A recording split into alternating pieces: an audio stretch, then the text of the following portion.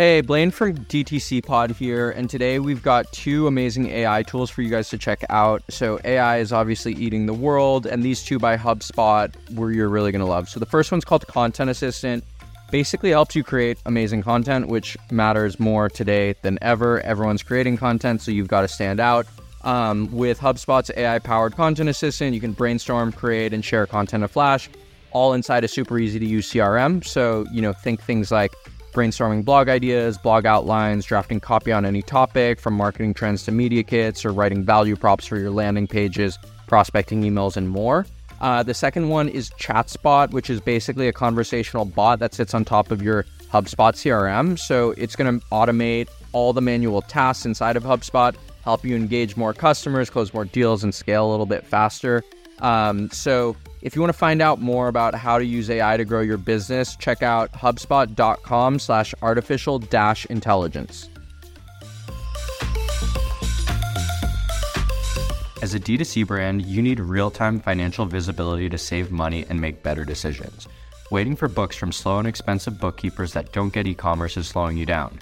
Trusted by hundreds of brands, Finaloop is a real-time accounting service built by D2C founders for D2C founders. Try Finaloop completely free, no credit card required. Just visit finaloop.com/D2Cpod and get 14 days free and a 2-month P&L within 24 hours with all the e-com data and breakdowns you need to crush it. What's up, DTC Pod? Today we're joined by Mike Xhaxho, who is the co-founder of Waterboy. So, Mike, I'll let you kick us off. Why don't you tell us a little bit about your background, Waterboy, what you guys are building, and everything like that? Yeah, how far back do you want me to go? Because I can go all the way back. Let's go back. Let's go back. I remember, Mike, when we met a while back, you had reached out. You were working on the bags from Bali. Just take it way back. Okay, we'll go way back, and then you guys can cut out whatever you need. Okay, I guess I'll even explain maybe my odd last name. I was born in Albania, moved to the U.S. in 6th grade, and then throughout high school just knew I really wanted to do finance, primarily investment banking, and that led me to go to UT. I worked in investment banking for a year after college, didn't like it. It was not very creatively fulfilling, and then after that I had an idea of like, hey, you have all these photo apps out there, or where people can create and share photos, they can create and share music, etc. There's nothing for workouts. So I was working, this was 2013, started working on an app where people can create and share workouts. It was kind of fair early days of Instagram and fitness. And I saw a rise in social media influencers, but a lot of them didn't have a way to monetize. So we took some of our software stack and started private labeling them apps. That led me to start a company called Body Plan Fitness, did that for a little over 5 years. And then while I was in Bali, on vacation, my girlfriend at the time wanted to get some bags for her friends, and it took up so much suitcase room. So I was like, let me see if I could buy these on Amazon. Realized like there's not much on Amazon. There's a ton of search traffic because I had tools like Jumbo Scout, etc., to look at demand. And then randomly for one summer, I was like the biggest Rattan bag women's purse seller. I knew that wasn't going to be like a lasting thing. That was just like a trendy fad, but it was like very cool to get experience on Amazon. And then fast forward a couple of years, at the start of 2020, I sold the company I was working on for the fitness apps and took 6 months off to decompress. And then I was thinking through like what products and needs was I excited about in the market, and that led me to create Waterboy. And I can dive in further into what Waterboy is. Yeah, let's. Why don't you talk a little bit about what Waterboy is and the background of that company? Yeah. So for me, honestly, the products out of a personal need, it was like nights I'd go out with friends and they'd get away from me, and I'd wake up feeling rough in the morning. It felt like the main two products that were on the market were either Liquid IV, which did a pretty good, like decent job at hydration, really good job at marketing, and Pedialyte, which I felt like did an even better job at hydration, but it was branded for kids. And to me, it's whenever I'm waking up feeling rough, I'm not just dehydrated, but there's other symptoms I'm feeling around like nausea, anxiety, fatigue. So the premise was, can I make a better product for this use case? Because we're making it specifically for that. And can we have a bit more fun with the branding? Because we're in a space that's, you take these products around fun times in your life, but a lot of brands have to be like overly clinical or very safe. So that was the premise of the company, put out the message on TikTok. It took off. And, since then we've just been, focused on like, what's next. What do you mean, just for context for the audience, what do you mean it took off? Like, what happened specifically? Yes, I'll tell you. I mean, this was February 2021. I was driving in my car, and I obviously was a consumer of TikTok during the pandemic, but I'd never really made my own personal TikToks. So I remember pulling over. I was about to get mail from my house. I was like, let me just make a quick video telling people what I'm working on and why. And I remember at first being like, oh man, this is going to be so awkward if my friends see it. This is going to get like 12 views. I was like, you know what? My friends are probably not even going to see it. Like, what are the odds they see it? This account is not linked to any of my personal stuff. It's a branded Waterboy account. Went to bed that night, woke up the next day, realized the account grew from 0 followers to a little over 6,000. The video had a little over 100,000 views. And after that, I remember thinking like, oh, TikTok's fairly easy. You just have to figure out a story to tell, and then, you know, people will get behind it. Put another 4 or 5 videos. They did well, but like maybe they got 5 to 10,000 views. But in relation to that video, it was not nearly like as high as that high felt. And then our 7th video ever, I made a video explaining why I was making Waterboy and why I used to drink Pedialyte before and how this is different. And I would say that's the first video that really took off, got a little over 2 million views organically. We were fortunate enough to have landing page set up in our bio. So about 17,000 people left us their phone number. And I remember having this massive SMS list, and we were like, well, we're not exactly sure how many these people are going to convert or not. So then we decided to run a pre-sale, and that pre-sale ended up selling the inventory run that we were already planning on doing anyways a couple of months later. Oh, wow. So how many of the like 17,000 converted from SMS into the pre-sale? So the thing is, we already had a planned production run and numbers and everything that we were going to pay for regardless, because I think we already had high conviction that the idea would work. So we had set, like, our first inventory run was supposed to get us 100,000 in sales, and we sold that really in the first like hour and a half, 2 hours of sending out a text.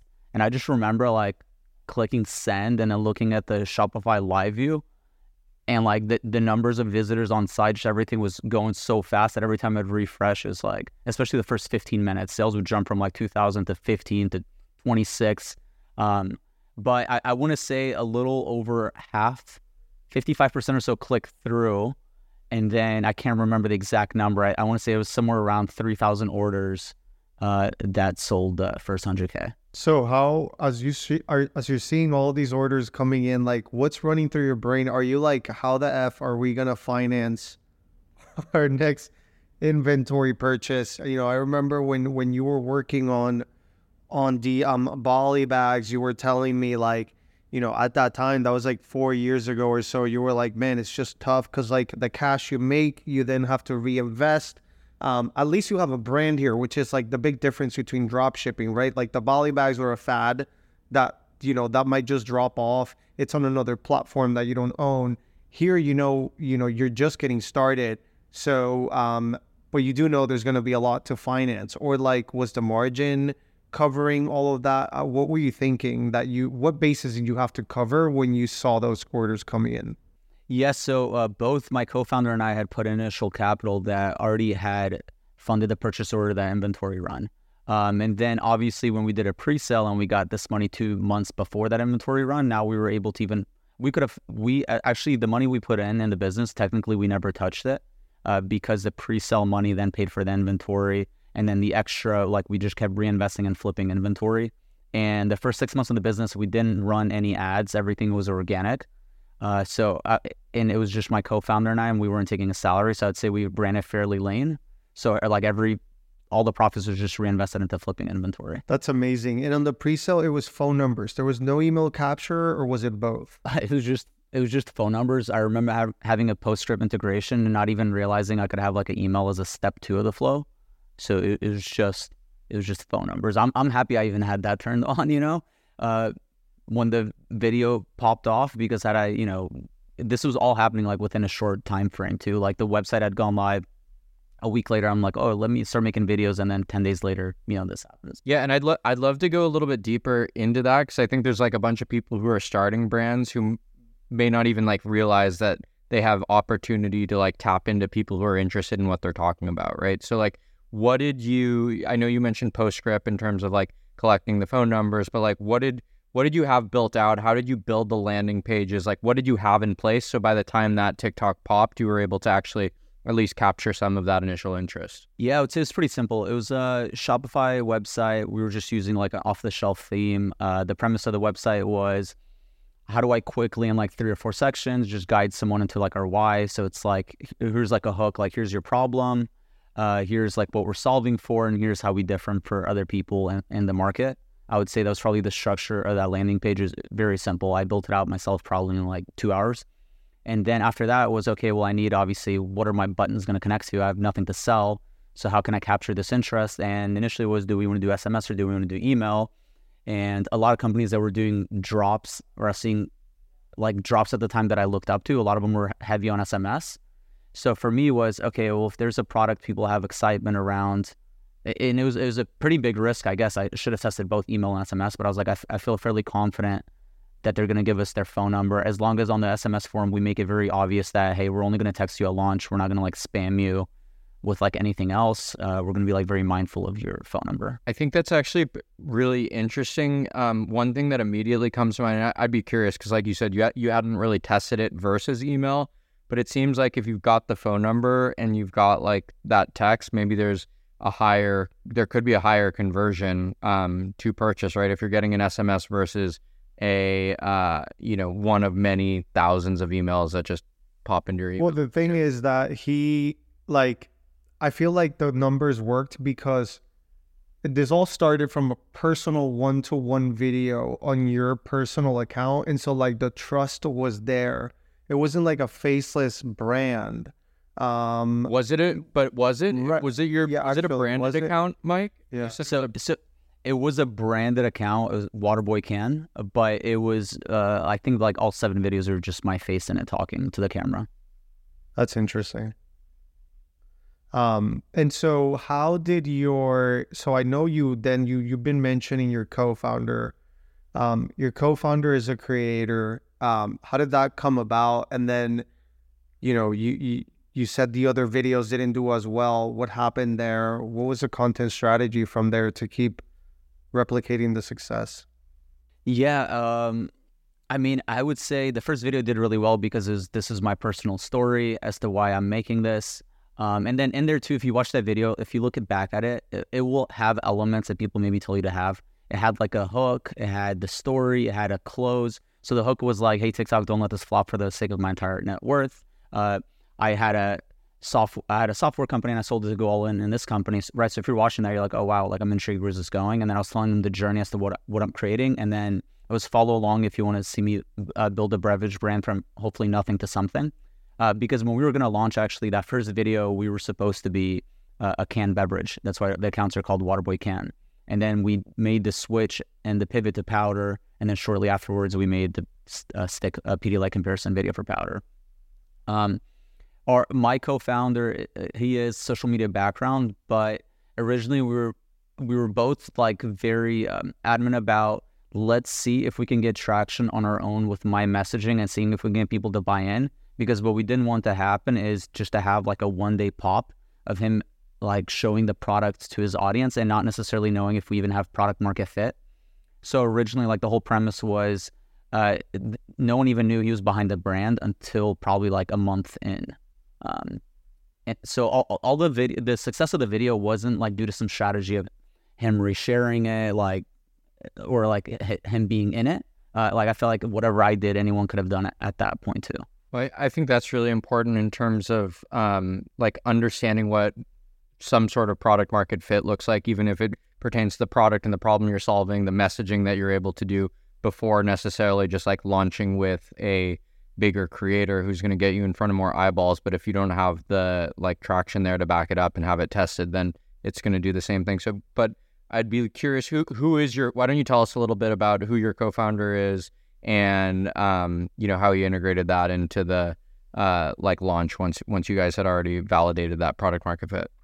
Yeah, so my co-founder, he was on a reality show called The Bachelorette. He was one of the contestants on there, and then like a season or 2 after, he went on again for this thing called Bachelor in Paradise. So social media personality, similar background to me. We both worked in finance. He worked at Goldman, I think, in their special situations group. So I knew he was smart and he had the social media piece to it, which I felt like would be helpful to our company.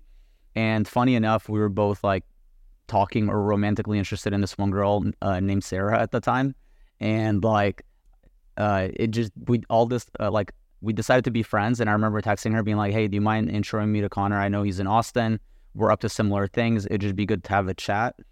We just met up for coffee, and then like within a couple of months that turned into this idea, and then us like probably 7 months later launching a company. That's awesome. And yeah, how did it go once you guys had gotten through your first, like, call it production run, and you were like, okay, now let's like start bringing this to his audience? How did that start to resonate? Did it really help you grow? Like, what did you see? Because like I know a lot of people are interested in working with creators on brands. So like, yeah, why don't you just walk us through how it unfolded? Yeah, I think so originally we were supposed to be a canned drink, and the company that helped us with the formula and everything, their expertise was in can, but they did have stick pack powder machinery. So for us was, okay, well, let's work with them on the first run because they're familiar with everything.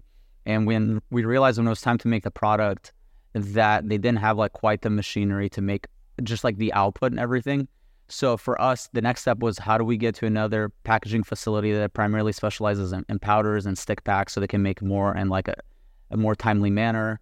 And I would say the first time we launched, like the flavor was not very good at all. Like for us was, as long as the product works and it helps people, like they won't be that mindful of taste. They'll just like what's in it. And we quickly found out that people are very mindful of taste, like who would have thought, right, in beverage. Like some people are like, whatever, I'll just chug it. But most people are very mindful. So for us on the next step was, now we need to be in another stick pack manufacturing facility ASAP and figure out a better way to make the product. Like the quickest way for us was, we had so much ginger in the product that lemon lime just tasted like ginger. So the quickest like way to pivot is we just called the flavor lemon ginger. It was the exact same formula. And we went to a new packaging facility, and they were able to turn around on it, thankfully quickly, just because we paid them more to do so. But yeah, I think the thing we didn't plan for initially is there's quite a bit of lead time, especially in 2021 when there's packaging delays across the entire supply chain. That, oh shit, now we sold everything, and for us to get more inventory made is going to take, like an extra X amount of weeks. So we went out of stock, I think, for like a month and a half.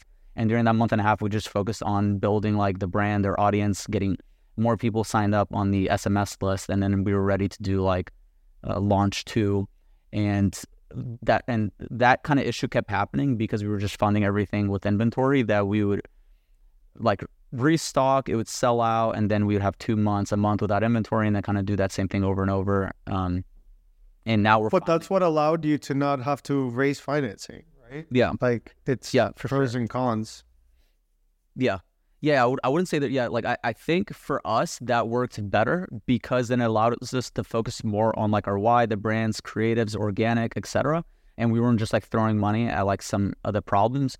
And then we took all those learnings from 6 months, and finally when we were in a place that we were better able to do so, we started then running paid ads behind like our high performing organic creatives, and then that really helped grow and scale the company. I want to let Blaine continue on this thread, but I want to take a step back and ask this question that I know most people in the audience might be thinking, which is,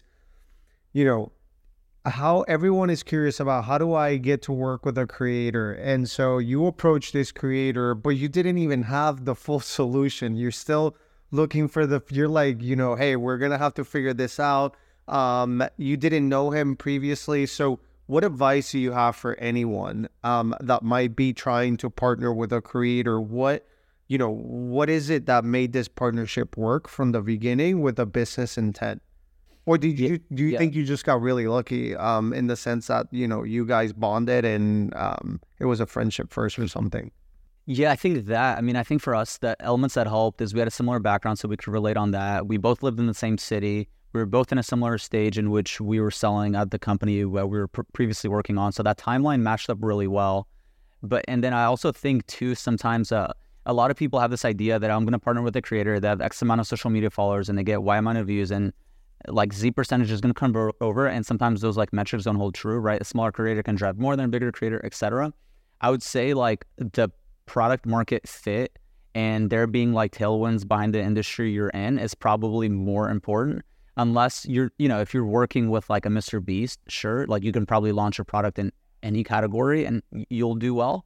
But I would say for most people, rather than like thinking, oh, if I get this creator, it's going to just miraculously solve itself, is figuring out where's there white space in an already growing category, and what like issue can you solve that doesn't quite exist out there. And then the creator then will just more or less be like gasoline on the fire, but they're not going to help you start the fire. And then my next question is like, in terms of like now what running the business looks like with a co-founder that's also a creator, is like, are you guys both like equally involved in terms of the operation, or do you handle different, like what are your, I guess, more specific responsibilities now, and you know, how do you each of you guys contribute basically? Yeah, so everyone right now I'm in LA, obviously, but everyone works in the office full-time in person.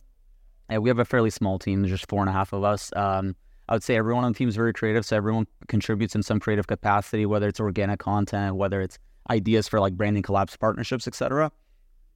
My role now has been a little bit more production operations, Amazon, and then some direct-to-consumer, like doing like the media buying and performance ads, and then I help out with like SMS and email. Cool. And yeah, and I guess just for clarification, just piggybacking off Ramon's question about like working with a creator. So is your co-founder like as physically involved in the day-to-day as you are today, or is he juggling like other stuff and this is one of like the projects that he works on, or is he like pretty involved in the weeds in terms of like what you guys are doing? Yeah, no, he's pretty involved. I'd say he's just as involved as I would say maybe in the first 6 months before we even launched the product, there was a bit of transition on both of our ends because he still had a lot of social media things and there was maybe not that much clarity on how things were going to work out. And then I think when we both saw things starting to do well and take off, we realized like that's where we're going to focus our attention on. And I think I was fortunate in the sense that I have a co-founder that's social media and creator based, but his main goal is to grow the business. And I think the last like 6 to 12 months, I don't know if he's even done any like ad deals. He's trying to like cut that off. There's times where that access does, help, if he's in an influencer branded trip or if he's in certain events, he can help plug the product.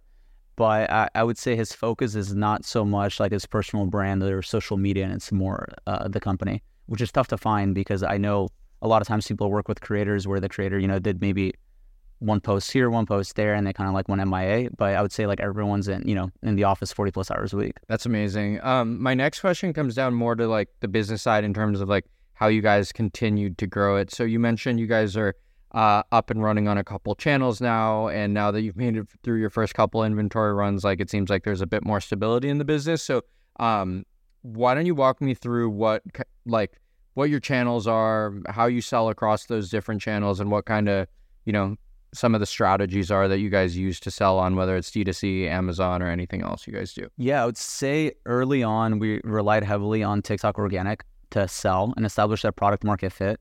And then around January of 2022, we started taking that creative and running paid media behind it on Meta, just Facebook, Instagram, and we did some TikTok ads too. And we probably did that for, I'm trying to remember, we did that for some time, and then we introduced the product to Amazon.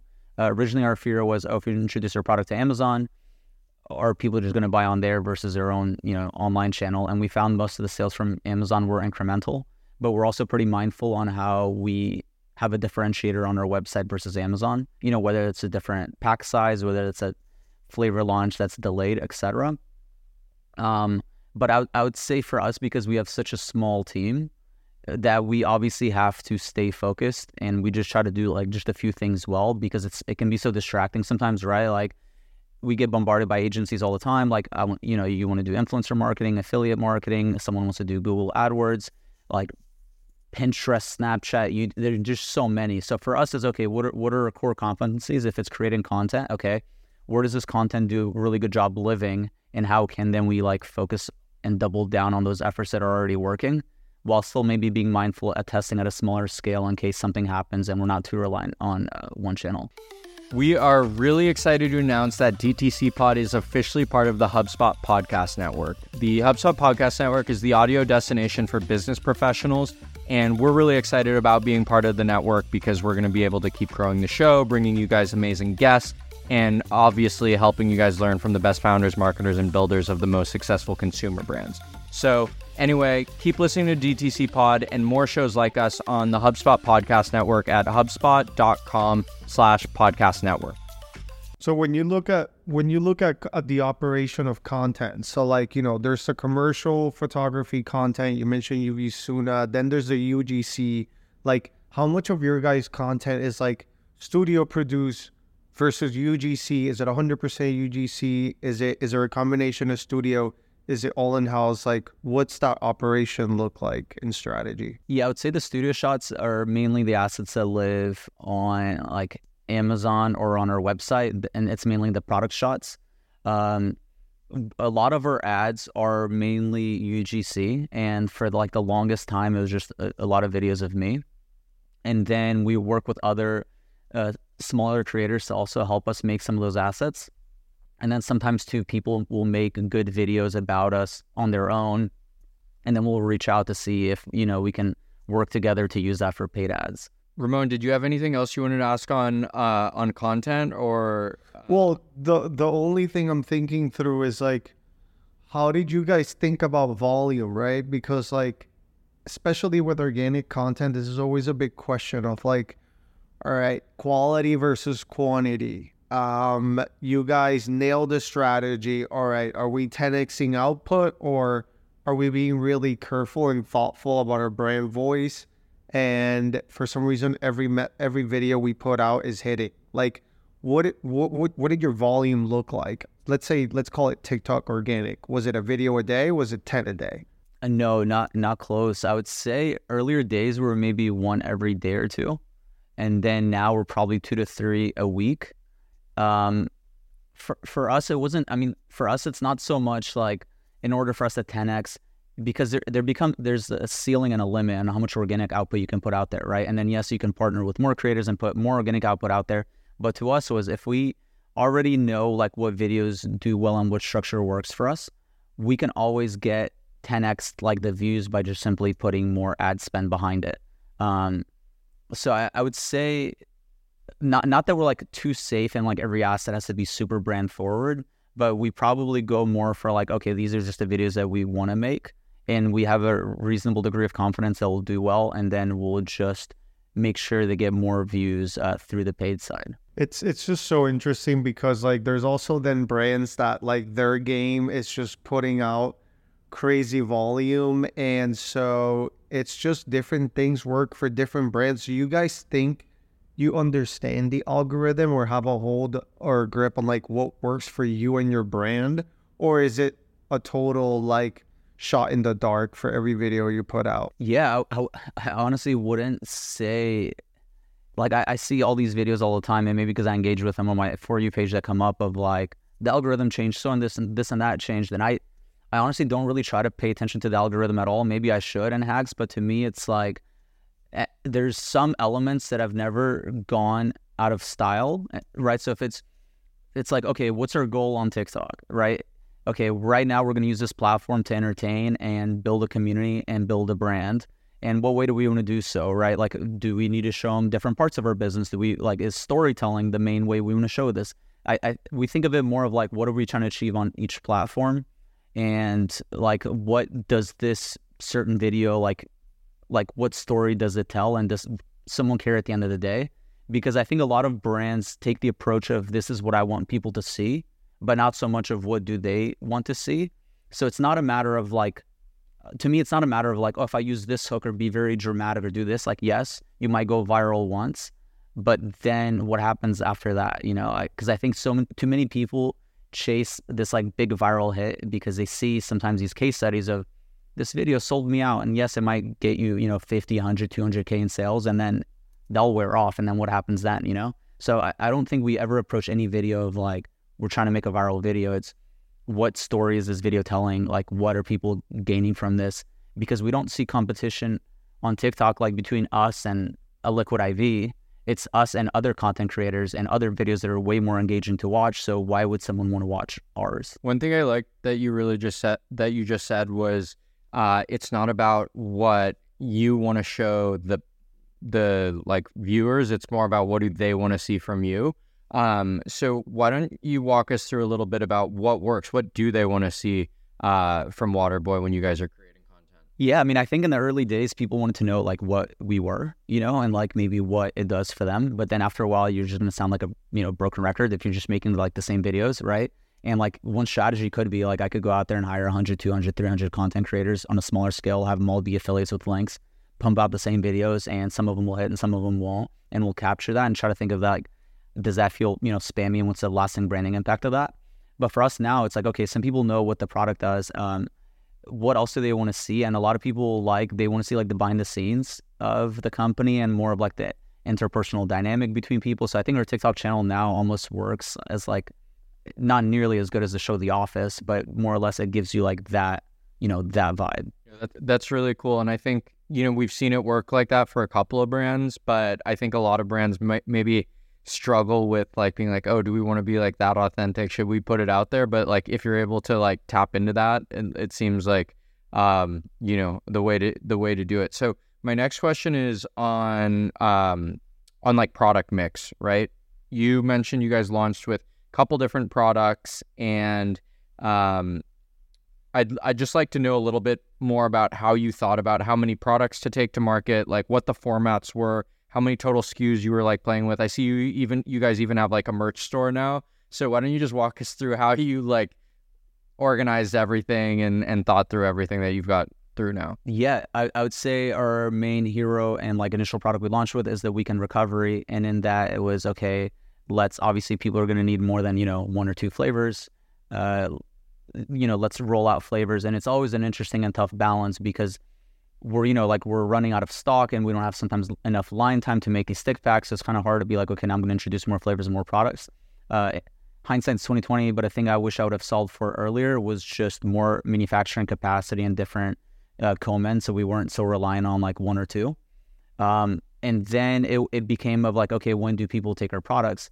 A lot of people are telling us they take our weekend recovery for sports, but if we made a product for sports, it would look different than the weekend recovery because the symptoms you feel after a night out are not the same, after a workout. And even in the workout category alone, there's a use case on before a workout, which with an energy component, and there's an after a workout with a recovery component.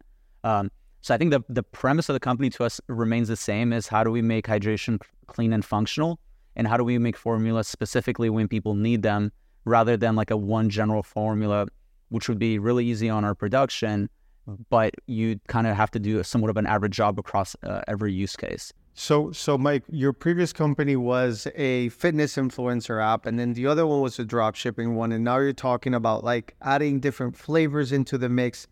These are decisions that if you get wrong could wipe you out financially in the company. If you get the entire production run wrong, and this is like your first time doing this. So how did you prevent yourself from making those mistakes that we hear from other companies of getting wiped out because, messing up the entire line of production and having to start over? Did you seek mentors? Who were those mentors? And how did you not make those mistakes from the first try? Yeah, I mean, I would say on one end, we've been fortunate. We partnered with the right people, and some of that came from like extensive vetting. We have made mistakes. There's a packaging run where it was like the wrong flavor in all the bags, and we had to put stickers over them, right? And even that decision was, do we throw everything away, or do we just put a 5-cent sticker that now the bag doesn't, look the best? And even when that happens, then obviously we have to be transparent about what happened and tell everyone. So I think a lot of times too, people, if you are transparent with them and you let them know the decisions you're making and why, they'll support you more. I mean, like even on their second product drop, I was like, oh my God, we probably burned so many first-time buyers because the product doesn't taste very good. And so the text was like, hey, sorry, like the first launch, we thought if the product was good for you, you wouldn't care how it tastes, and it tastes like ass, but this is like what we did to address XYZ. Understand that it's still going to be salty and it's not going to be perfect, but we're working on it. I think if you're transparent with people as to like what you're achieving and solving and let them in, they'll rally behind you. But yeah, in terms of, and also with like production runs too, when we were running out of inventory, I mean, we were building a margin of safety. We were never like, we're going to take all the cash on the bank and put it all in inventory. So we could have grown faster if we were more aggressive on that, but we were padding in like what happens if an entire run, just something goes wrong and we have to burn through it all. So we built margins of safety in there. Mike, the other thing I want to talk to you about is the merch component. I think it's really cool, and obviously you guys are doing the whole, the Water Boy products, but like building out a merch store isn't something that every brand does. Why don't you tell me about how you guys did it, how you executed on it, what it's been like, how it pairs with your community, and just walk us through that part of the strategy. Yeah, I mean, the merch was simply people wanting to rep our merch, and I had like, I don't even know if I have it here. I had like 100 of these green hats, and they sold out on the first drop, and people would like DM me until the end of time. And the issue was, it's like, well, we're so focused on product, we don't even have inventory, so ran out to take attention away and use it towards merch. It just didn't seem like the right investment of time and resources from the team.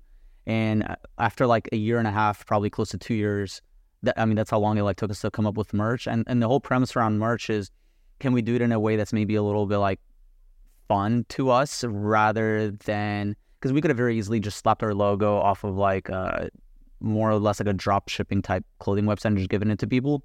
But yeah, we wanted some pieces that were a little bit more fun to us, that people, would wear, maybe even if they weren't supporters of the brand. And then how did you guys execute on it? Did you, work with a different like kind of merch provider? Did you like how involved did you get, and how operationally heavy was the lift to be able to support a merch store? Unfortunately, way too involved. And maybe in hindsight, I wish I wouldn't, because I don't know. For me, it's like I try to run things efficiently, but when I get quotes, like we even try to do collabs with brands, some that you probably know of, and when we got pricing back for hoodies and joggers and everything, they were like 4 or 5x. It was just very hard to justify, even though everything was solved. So because I had prior experience sourcing from Asia, I mean, I was as involved as me and a designer. Not only were we like buying it all from Asia, but coordinating our own freight, because the freight rates they were charging us were much higher. So like it involved pretty much end to end, even with like an inspection person on the facility. Like unfortunately, that probably wasn't the best use of my time. Looking back, but at the same time too, just like, I feel like I'm generally involved in every phase of the business, and it's kind of hard to, What's the size of the team today? So right now we have, it's 4 full-time, 1 part-time. But obviously, like, there's a lot of people in production, a lot of people in fulfillment, etc. They're just technically not our own employees. What is the most challenging part of the business now that you're at this stage? Right now we're solving for is, tomorrow I'm actually flying to a new production facility that can make like 10 times the product at half the speed. So that's one thing I'm really excited about, because once we solve for some of these out of stock issues, it allows us to do other things that we haven't been able to do online. So first and foremost is solving for, how do we keep enough stock of product? How do we introduce new flavors that people like? And then from that to then the next priority is like really creative performance, just because right now we're all online. And then we're now finalizing conversations with the retail for next year. Is just a lot longer lead time, but we'll finally be in retail next year. So now it's setting us up for retail and figuring out like how to roll that out properly. So it's interesting that you're flying out of LA. So LA, you were in Austin, you're moving back to Austin, I heard. So Austin, another CPG capital. I'm curious, if somebody was to start a CPG brand today, what would you say it's better, Austin or LA? Mm-hmm. I think it would depend on maybe what the product is, where their personal network is. It's kind of hard, because if you're starting a CPG brand too, like it depends on, is the focus initially going to be just online, and like what their core competency is, right? Like in LA, you can find more social media people, you can find more support around creative, right? But Austin too is like a really good city for CPG as well. So I think it really depends on the team's core competency, the product, etc. It's kind of hard to answer, but I love both cities. And I have to go back to Austin though. The rest of the team needs me. I've had a good 6 weeks out here. Yeah, had a good run. My last question before we wrap up is, you mentioned you're thinking about going into retail in the future. What does that look like for a product like yours? Are you bringing everything in the merch to retail? Or are you just bringing a couple of the hero products?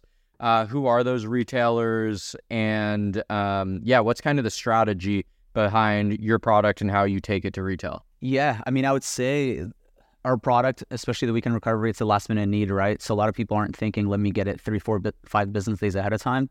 And just like when we added a product to Amazon, a lot of the sales were incremental. We feel like a lot of retail will be that too. A lot of people, unfortunately, they're in the aisles and they're looking for this product and they don't see us there.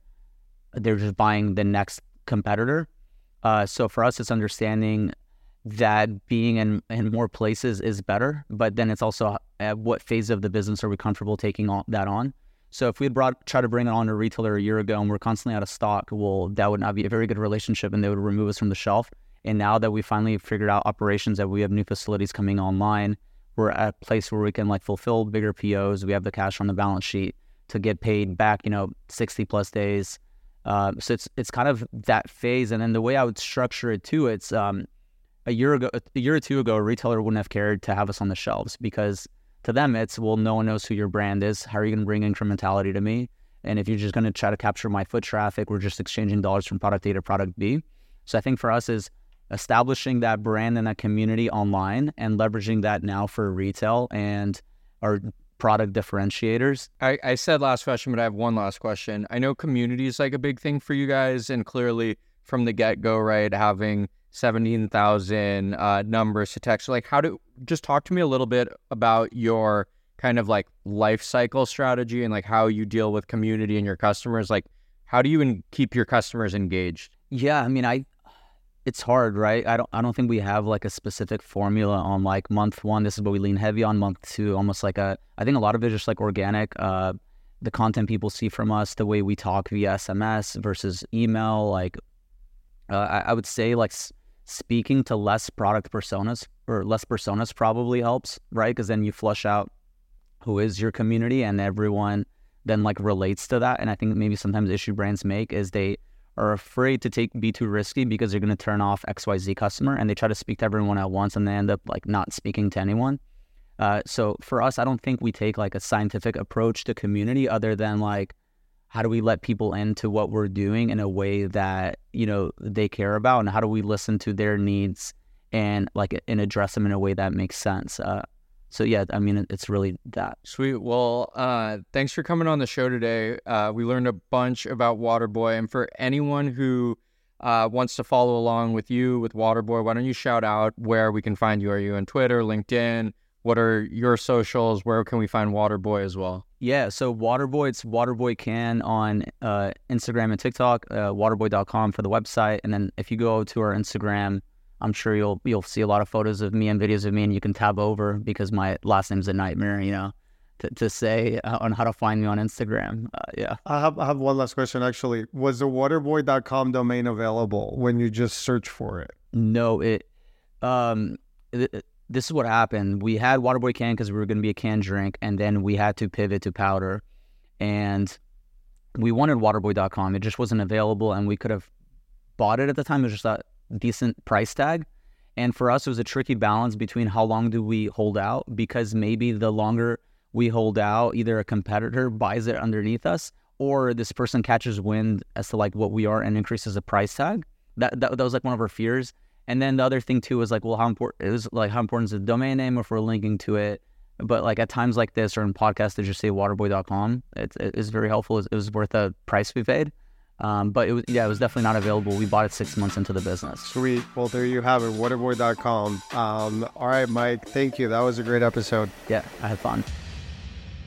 Thanks for tuning in, and we hope you enjoyed this episode of DTC Pod. If you enjoyed the show, we'd love your support. A rating and a review would go a long way as we continue to host the best builders in DTC and beyond.